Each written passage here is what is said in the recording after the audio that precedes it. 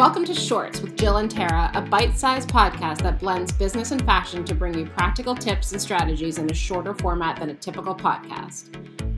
I'm Jill, and I've spent my career advising, starting, and running businesses.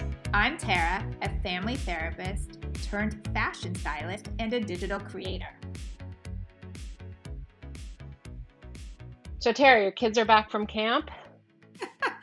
Oh my gosh. You don't even know what they brought home, Jill.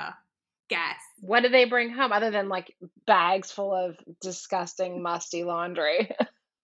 They brought home the most disgusting disease of like skin, and it's worse than lice, I think. What is it? Impetigo, is that how you say it? I don't know. I think so. Oh my God. So what are the symptoms? All right, I'm just going to tell you this. Sienna, it looked like she had like 100 bug bites. She gets bit a lot. So we're like, oh, they're bug bites. Then Penelope starts having these like round rashes that were like her skin was falling off with dark circles, and they were everywhere.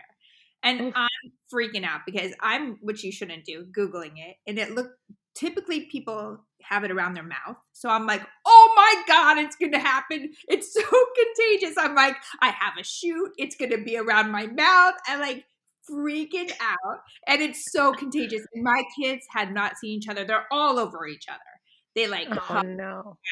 They lie in our bed. And like can get in the sheets and the towels. I slept one night with a hoodie over my pants because I didn't want to touch my face, freaking out. So we go to the doctor, and Dr. Mendel, I don't know if you do go him. All right. So yeah. He gets like the biggest kick out of me. I don't know why, but I said, I'm like, you don't understand. I cannot get this on my face or my body. I have to shoot. And put them all on antibiotics, all three of them. I don't even care if Hudson doesn't have it. He's like, I'm not going to do that. But he put Penelope on it. Hers was the worst. He thought. Then I called him the next day. I'm like, listen, you got to put Sienna on it because 24 hours, it's not contagious. It took me 2 bottles, 3 days to get all their wounds. They had Oh my God. many. It was the worst. And I had to do all the laundry every night because you don't want them, like their body, to touch other parts. Oh my God, it's horrific. So how do you get that? Is it a bacterial infection? So I think a lot. Penelope came home, I think 2 years ago with it from the tubing on the lake. And so she did tube like before she left, but it takes 10 days in the incubation period. Okay. Oh my God. So I'm like, 10 days. So Kevin's very calm. He's like, we're not going to get it. Then today he's like, oh my God, get me the cream. I think I have it. I'm like, you would have had it already. It's just a bug bite now. But it's cost us a lot of, it's just tedious too, because I have to treat every single one of them. And Sienna her legs are long and she had a lot of them. Terrible. So you have to treat them with this, and is it like an antibiotic cream you put on it? So there is an antibiotic you can take, and then there's also the cream. So you have to do both. I mean, it is my God, disgusting. Don't ever Google it because that's what threw me. Because I'm like, oh my God, and then knowing me, it would happen like around my mouth and whatever. So, but I don't know. I mean, I don't know if you know this about me, but I have an insane phobia of water parks. I can't stand anything with water parks of any kind. And I bet that's where you get them. That's where you get it. For sure. That's why I think they got it from the lake. But I mean, thank God we addressed it and it was taken care of. But that stuff takes a lot out of your life. It's exhausting. Like, because you have to like do all the sheets and the towels, and you got to make sure nobody touches each other. You know, it's just a lot. It's like lice. Yeah. We actually went to Dr. Mendel too yesterday. So we've had Dr. Mendel week. So I wanted to talk today about how to not get stale in your job. So how do you innovate? How do you sort of get the creative juices flowing again if maybe they've come to a standstill? How do you stay relevant and fresh? And just how do you kind of like take a step out of the box sometimes in work? And so I guess I wanted to ask you, Tara, first, if you had any experience with that and any tricks you wanted to share. Well, I think the biggest thing I do typically to stay fresh is I every season go to all the stores and I see exactly what has come in. And I used to, before all of this, go to New York as well. So I would really get a feel of what's in for fall. If people wanted something but it wasn't here in Boston, I knew that it was in New York. And so I really try to stay relevant to what's not just trending, but what's quality and what people should spend their money on when I'm working with them. And also what to showcase on social media and my blog. Yeah, that makes sense. I think it's important, particularly for you, because that's what your clients look to you for is like what's new, what's trending, what should I be wearing? Right. Um, yeah, but sometimes it's easy for people like me who I spend a lot of my time sitting at a desk.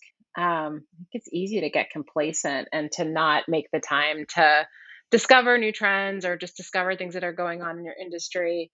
Um, and I'm not a big networker, I have to say. I force myself to do it, but that is the way that I've done it in the past is to try to attend, industry events and just hear speakers and hear about the innovation going on in the particular industry that I'm involved in.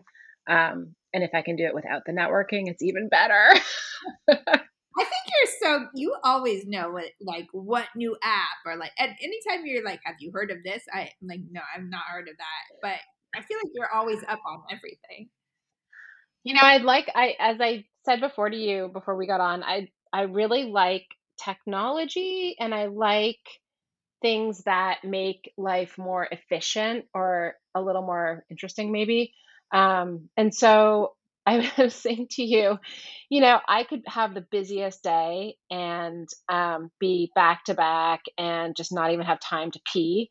And if I get an email from like somebody who I respect, like a content creator on some new organizational tool or some new, app that helps you track your to-dos or projects or whatever, I will drop everything to watch it for some reason, because I think you tend to spend, you gravitate towards things that you're really excited about and passionate about. And so that's where I tend to spend my time discovering is just what can make my life easier, maybe make it better for me or for my clients or whatever the right focus is at the moment.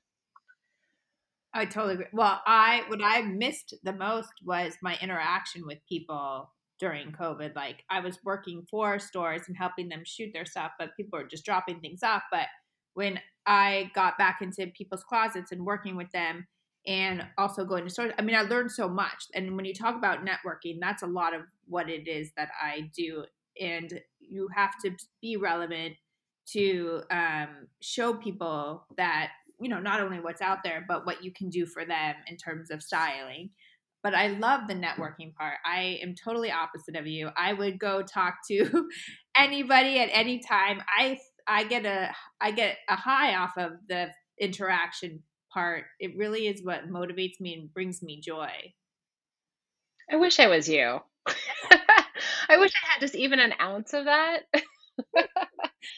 But I the other thing that I find helps keep me knowing what's relevant, maybe not keep me relevant, but at least gives me that knowledge, is just spending time with younger people. And we talked about age on another podcast, but just like spending time with folks and maybe not even younger, just in a different generation, older, younger, or a different geography, different parts of the world, different parts of the country. I think that's always a good way to just to get like a different perspective on things. It's true. I think that which I have had some interns and assistants reach out to me, but I just not totally sure that that's what I need right now. We got to see how this plays out in the fall, but I always learn from them so much. What takes me 20 minutes takes them 2 seconds, and I'm always amazed like how they know how to do all this stuff. But it's second nature. For certain things, right? But Yeah. other things, I think you probably get the benefit of your experience Yes. and can do better and more efficiently. But it depends on the thing, right? If it's a technology thing, same thing. Like my kids, they just know their way around, sadly, any device. Last night I said we just got new televisions, and it's a joke. Like, I never know how to turn the television on anyways. Now I have no idea. Like, you have to do something with it. And I said, Penelope, you just have to do for me. I cannot. She's like, Mom, you have to learn to figure it out because I'm not going to be here all the time. Thank you. Maybe she could write you a little manual. Yes. Like you see for older people. That is me. I cannot figure it out. And so what would you recommend for somebody from a fashion perspective? Like if you are trying to keep your closet relevant and trying to add things that, maybe you don't want to totally replace everything you have or add like a bunch of cost, but if you could pick one thing, how would you recommend someone feel good about being trendy? Yeah, I would say don't spend a lot on trendy items, but definitely get some, because I think that it's always nice to feel like you're on trends and that you're relevant with your style, but that doesn't mean you need to break the bank to do it. Yep, it's good advice. Thanks, Jill. All right. Well, I would like to stay fresh by taking a shower now, so we're going to end this podcast. All right, well, thank you. You guys have any questions, let us know. We hope you enjoyed today's episode. We would love to answer any of your questions on future episodes of Shorts. Bermuda shorts, jean shorts, short shorts, boy shorts, tennis shorts, cargo shorts, pleated shorts, running shorts, board shorts.